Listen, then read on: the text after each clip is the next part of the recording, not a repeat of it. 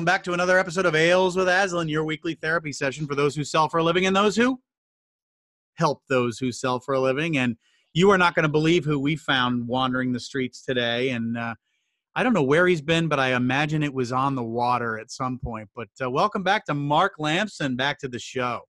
Thank you very much for having me, Mr. Cassidy. You have such a deep voice when you introduce these shows. I do, and then it goes up octaves. Yeah, throughout it's the beer that kicks in, I would imagine. But we're going to cover a fun topic about team selling today. Some of the challenges, why don't all of us do it? But first, I need to know what's cold, frosty, and refreshing in front of you today. From the Whalers team, Whalers Brewing Company in Wakefield, Rhode Island, I have their East Coast India Pale Ale, which I'm not a big IPA fan, but I like Whalers. And well, let's be honest, it's near the end of the weekend. It's 6.5% ABV, so I call that efficient. Look at you go! All right, well, you enjoy that. I do love Whalers, and I'm not a huge IPA fan either, but my son is, and he brings that around the house a lot. So I've had that, but I'm going to go with the Porch Rocker. That is from Sam Adams. I really do enjoy it. It's fruity, and when you're having one, it's just kind of a nice summer special. So we're going to crack that, pour that out, and let's try that. Are you only having one? Probably. It's a weeknight, school night. It's summer. Very busy. I'm kind of important. I don't know if you know that. I have volumes of leather-bound books. Yes, I see. It's very fancy back there. For all the Anchorman fans out there, we'll pull you in. But all right, so the topic. I don't know if you've noticed it lately, but I feel like everywhere I go, I'm hearing more and more about team selling. I've been on a couple podcasts lately where SEs are team selling with AEs. You know, system engineers with with account executives. And I know in our business, we sell across teams. We pull in, our CEO for certain things. We pull in our president for certain things. So the topic of team selling is a good one, but I know there's challenges that go with that. So what's the problem? Why doesn't everybody team sell? Well, I mean, I think there's a lot of problems. And I think we can get into those. The focus, and I think we put this on the table, is because when we don't team sell, it hurts our ability to win. Period. I mean, you mentioned before, we team sell. Any significant project that we've won has been some team, even if it's team of two. We've had teams of 2, teams of 8, teams of everywhere in between. Here's the bottom line: nobody is the best at everything. Right. So even the best salespeople, they're not the best at everything. They're the best at some things. So they're good at some things, but somebody is best at everything. Somebody's best at something. Yeah. And so I think the first challenge is, when do we team sell? So everybody here listening is across the board, from transactional to complex to a mix to a combination. I think there's a couple of rules. One is, it's a complex sale.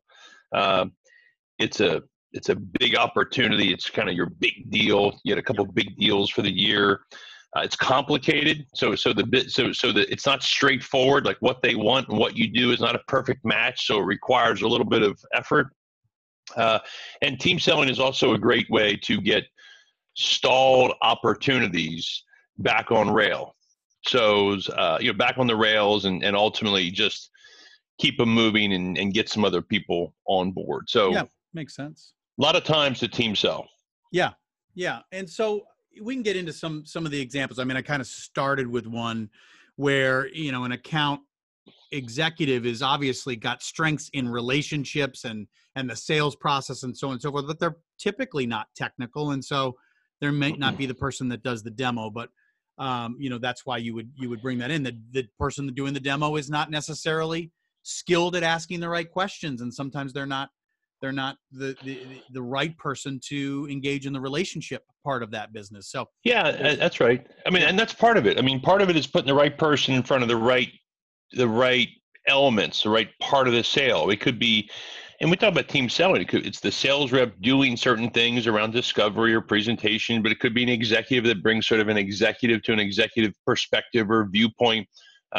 We've had our operations leaders in meetings where it's an operationally heavy project. There's people there talking about what's that going to look like. They're there to answer those questions firsthand. You're talking to the expert lawyers. So our lawyers are involved in team selling. we get them in touch with a client. They talk about some of the big contract issues. So, it puts the best person in front of the counterpart to increase the odds of communicating clearly and of winning. And done correctly, it tells the customer that they're important. I can think several years ago, we were in an opportunity, and it was a Fortune 100 company. It was the VP of sales. Mm-hmm. And we walked in with three of us, and he says, "You're already ahead." And I thought, like, yeah, I'm not sure what that's bait. I'm not sure what to say with that. I said, "Well, that's great." Like, I think I said, like, why? I didn't really, it was kind of weird. And he says, because your competitor didn't think that I was important enough to bring anybody else but himself. Yeah. And so you're just saying to them, you're important. We want to earn your business. It helps share the load. Yep. So it does help divvy things up, and it takes time to win sort of some of these deals, whether it's complex or stalled. And the last piece that people don't think about is that's how we learn. I mean, how many of us just go sell and don't get a chance for anyone to watch us, or we see somebody else? And so you get to watch how people do things, communicate. And so there's a lot to learn. So that's when we should sell. There's a lot of benefits of selling, team selling. And the reason we don't is there's some challenges. Is that what we're talking about? What's in the way and how to fix them? Is that what you want to? And before we move on to the challenges, I was just thinking back to, the idea of what it says about you and your company when you show up as a team. I love that story because I was thinking about this the other day. Like when a president or the CEO or some, vice president level people show up on a sales call, it does show the customer how important they are. Is there a risk that it also at some point could show that you're just a small company and everybody's got that title? Or, is it really, you're much better off bringing in the big guns because it says that customer's important, right? I mean, that's something you got to weigh in your own business, but I think it's something to think about. Yeah, I think there's, I think it's a great question. We're a small company, and so I might be in a sales presentation, or Tom might be in a sales presentation, and although we have a big title, we're it's still a smaller company, so we can do that several times a year. I think there's a difference between showing up for a presentation or having a conversation with someone versus kind of playing point or being overly available after the presentation. Yeah. If you just have nothing else to do but this one customer, then you seem a little desperate. Yes. But if it's no, I'm going to carve out time. I'm going to fly out early in the morning. I'm going to be at the presentation and fly home that night, pre-COVID anyway. I mean, Andrew's talking in general terms. To now we're talking about being virtual. It says I'm carving out time for you and put my brain cells in you. Yeah, there's a lot of other things that I'm responsible for, and I do, but it's hard to compete with you're important. And whether we're small or big, like you're going to be in. All I can tell you is you're going to be a really important customer for Aslan should you choose to work with us. So that's how we sort of position it, and they can decide if you're big enough to scale or what they're worried about. That's right. And it's funny because we talk about the customer needing to feel like they're a priority in our programs. We talk about this all the time. And what says you're a priority more than our top people are actively working with you, not just in the one meeting we were in, but in the background on all the calls. That really does say something about the importance of the relationship. So I think that's good. Well, we were on the phone the other day. I was on the phone the other day with a client / prospect where we're growing the relationship, and I was on a call, and we had our VP of operations on the call, and she's just, as you know, she's just awesome. And the other thing that happens is the customer sees, if you're a good rep, you have customers, they like you. They like the way you work and talk and help them, and you're focused on them. Now, all of a sudden, somebody else from Aslan just got bigger. So your company just got bigger.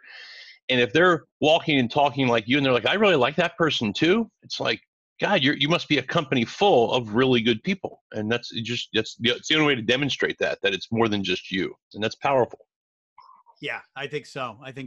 But like everything in life, there are challenges that come with this. So let's get into the, 3 or so challenges that sort of exist when it comes to, pulling off team selling. Not really sure how companies, build team selling into the process, or if they mandate it or encourage it. But a lot of times when I talk to reps, they say, well, there's an initial hesitation to get somebody else involved because, well, that's my job. I'm the sales rep. I'm supposed to find, I get a lead, or I get a lead from marketing. I'm supposed to find it and close the business, and I get commission. So if I bring someone else, if I bring another rep in, like, do I have to share my commission? How does that work? And that's I can't answer your company policies. I can tell you that you can always return the favor, but I would encourage you, if you're listening and you think about the deals that are big or they're complex or they're stalled or anything else, say to yourself, am I really using the resources at my company to help you win the business, which helps the company? It helps everybody. I mean, if it's, and just make the request. And just be honest. Don't try to. I hear a lot of salespeople are always selling sometimes. Like, well, if you help me, then this. Just say, look, I could really use some help. Just a good old fashioned, would you help me? They're an important customer. I could use a little insight or some help, or whether it's be on the call, whether it's give me some input. We're not going to share commissions. Maybe you return the favor someday. But just asking for the right thing. And some companies do this really well. It's part of their process.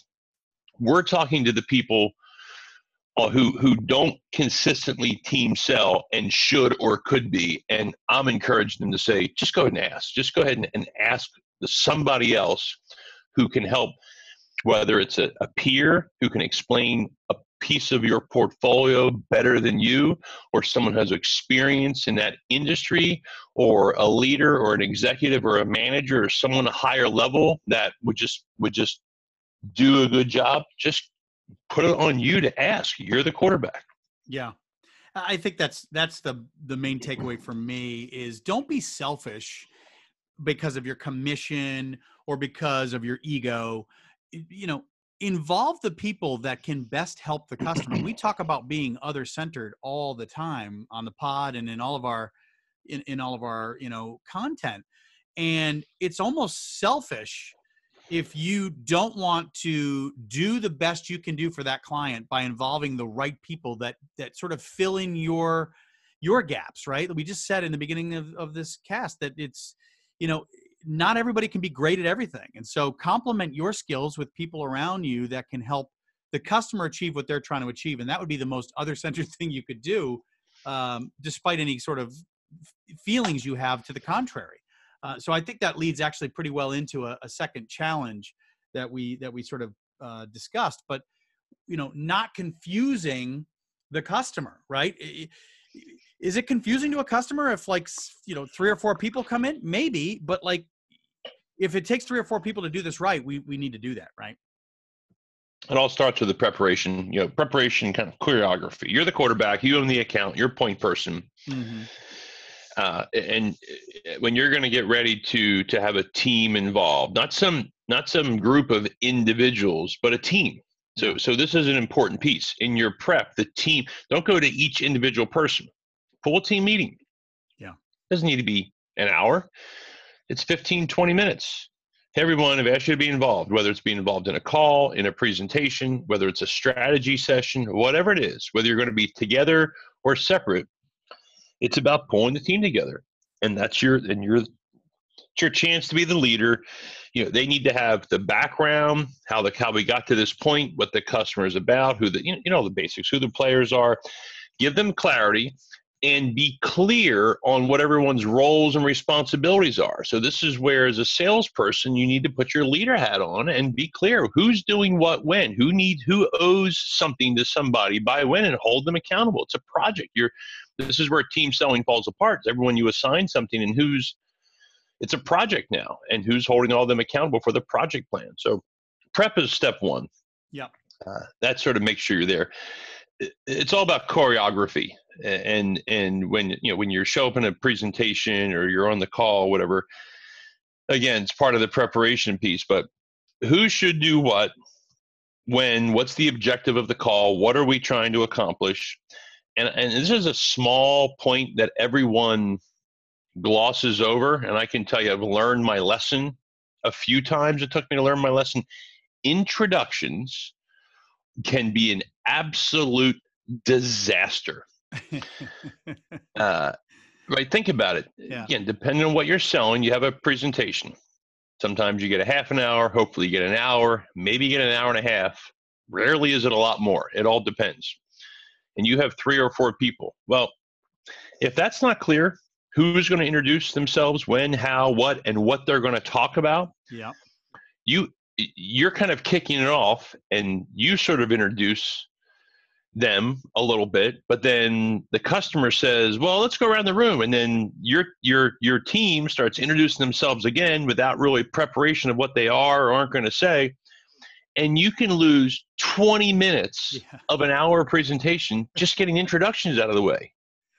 So true. So true. Watched it happen. Yeah. So just we don't need to have your history. We don't need to know where you were born and what you like to eat, what you do on weekends, and your marital status. Just what's relevant to the customer. What's your background that's relevant?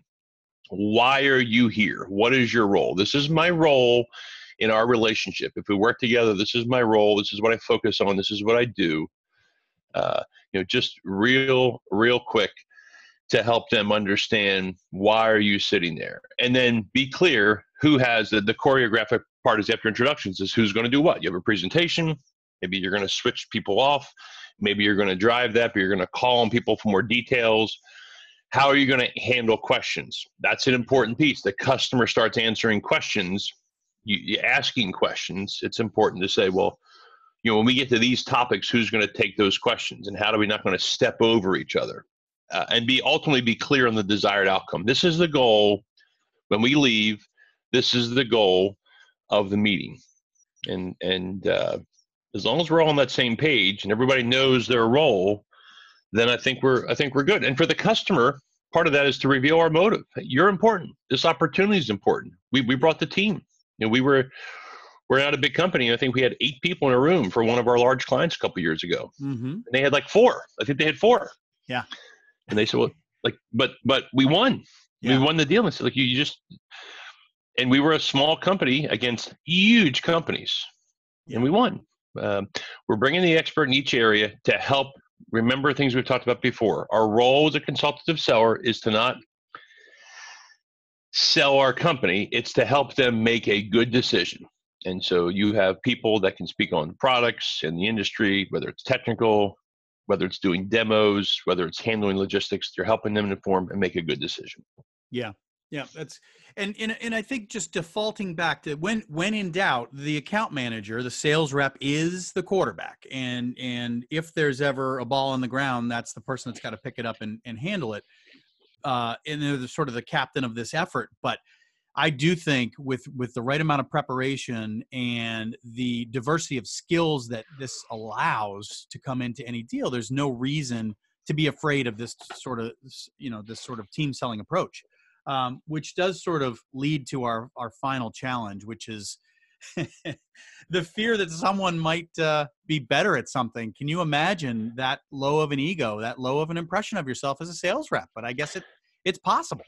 Well, it doesn't mean you have a low impression of yourself. But there are, if you're honest and you look around at your organization, there's some really good reps. There's some really good sellers. Yep. Yeah. And if you bring them in, you might look bad. You know what? If you're a commissioned sales rep, yep, that check is going to spend the same no matter what. So I'd rather have the check. And this is really just an EQ thing. It's an EQ and a maturity thing. Yeah. We get better by surrounding ourselves with people better than us, period. And maybe we're going to be in a room and maybe we're going to say something and they're going to say it differently or better. So what? If you don't see that and put that in front of you, you're never going to get better. So I don't know how to, Talent Smart is the organization we've worked with before, which I would put a plug in for, that does emotional intelligence. They have Emotional Intelligence 2.0. It's a good book. They have little self-assessments in there. They have some little online tools you can use. I encourage a lot of sellers to get in touch with their emotional intelligence, their self-awareness socially and individually. It just goes a long way to just be, to be humble and to be part of being confident is being able to say, yeah, I'm not perfect. And there's people that are better. That's the bottom line. So don't let that be a challenge. People have said to me, I don't want to bring someone else in because, they might like them better. And they literally said those words to me. Like, Yeah. So what if they do? I mean, yeah, it's a big deal. Well, this is interesting because, as you know, we have a diverse audience of sales reps and sales leaders listening to this, and I would submit that as a leader, making sure when you're assembling your team, I used to have this phrase that I don't want to be the smartest guy in the room. First of all, I don't think it's possible for me to be the smartest guy in the room. Let me say that before you do. I have so many things. I have so many things that I want to say, but I guess we are being recorded. So yes, exactly. Yeah. But the point is, if you try to be the smartest guy in the room as a leader, you are really diminishing your chance of success, because I think we all have flaws, and to put a team around us that complements our skills with additional skills is a great lesson for leaders, right? So I just think whether you're team selling or whether you're building a sales team as a sales leader, surround yourself with people that do things better than you do them. Don't take that as a fault of yours, but rather complement your skills, the things you're good at, with things that other people are good at, and don't try to be the smartest person in the room. It's not a worthwhile journey at all. No, So. if we have a slightly shorter than usual podcast going, I'm not sure if we do or not, but if you want to take another 20 minutes to sort of explore this issue on your own to our listeners here about, not being the smartest person in the room, it's really about vulnerability. And one of the absolute best messages, succinct messages I've seen is you can just Google Brené Brown. It's Brene. Brené Brown TED Talk. I just did it. Okay. And she came right up. It's a top 10 TED Talk. It's 20 minutes, 19 seconds, super powerful. Just go watch it.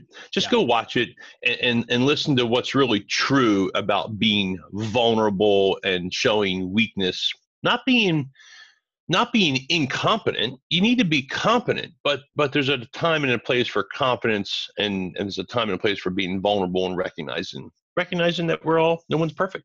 Just know what you're good at. And more importantly, know where you've got some weakness, and make sure you hire or bring into your sales team the people that make up for your deficiencies. And there's no fault in having deficiencies, because we all do. So I know we try to keep this anonymous, because I won't mention names, but I know both you and I will remember, back at a former company we worked at together, where kind of the number one sales team, field rep, inside rep, was just a great ham and egg. And the field rep, I love him to death. He crushed numbers with big accounts. Yeah.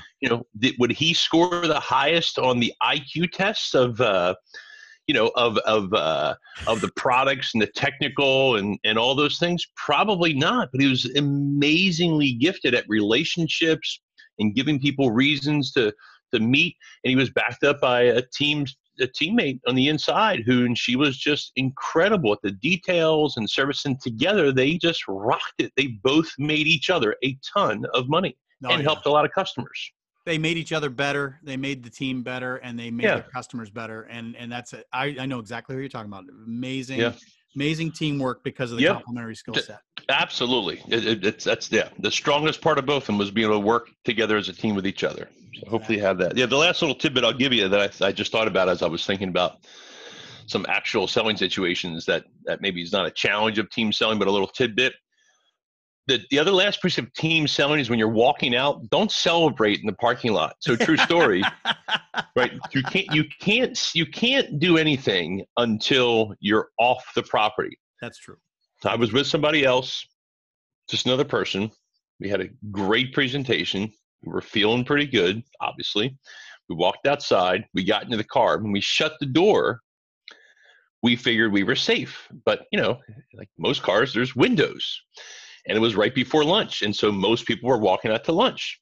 And so we looked at each other, big grin, and we were high-fiving in the car. We were like, yeah, fist pumping. Somebody knocked on the window. Like, oh my God. We rolled down the window, and it was one of the guys that was in the meeting. Oh, no. And he looks in and he bends over and he says, I guess you think that went pretty well, don't you? I mean, I was speechless. I'm like, He's like, don't worry. He's like, I'm just busting you. He says, it did go well. We'll talk to you soon. But yeah, as a general rule, no discussion. Takes patience until you're off site. Go away. Just be neutral. So a little Get to the bourbon bar and celebrate somewhere else. That's it. Celebrate or commiserate or complain or whatever you want, but don't do it in the parking lot, even with the windows rolled up. That's a good story.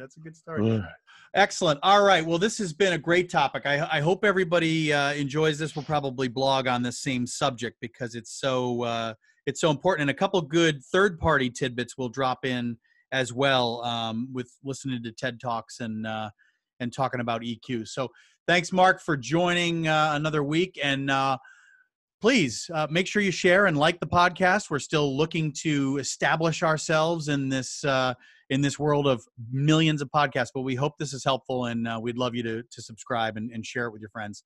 And we'll see you next week on another episode of Ales with Aslan.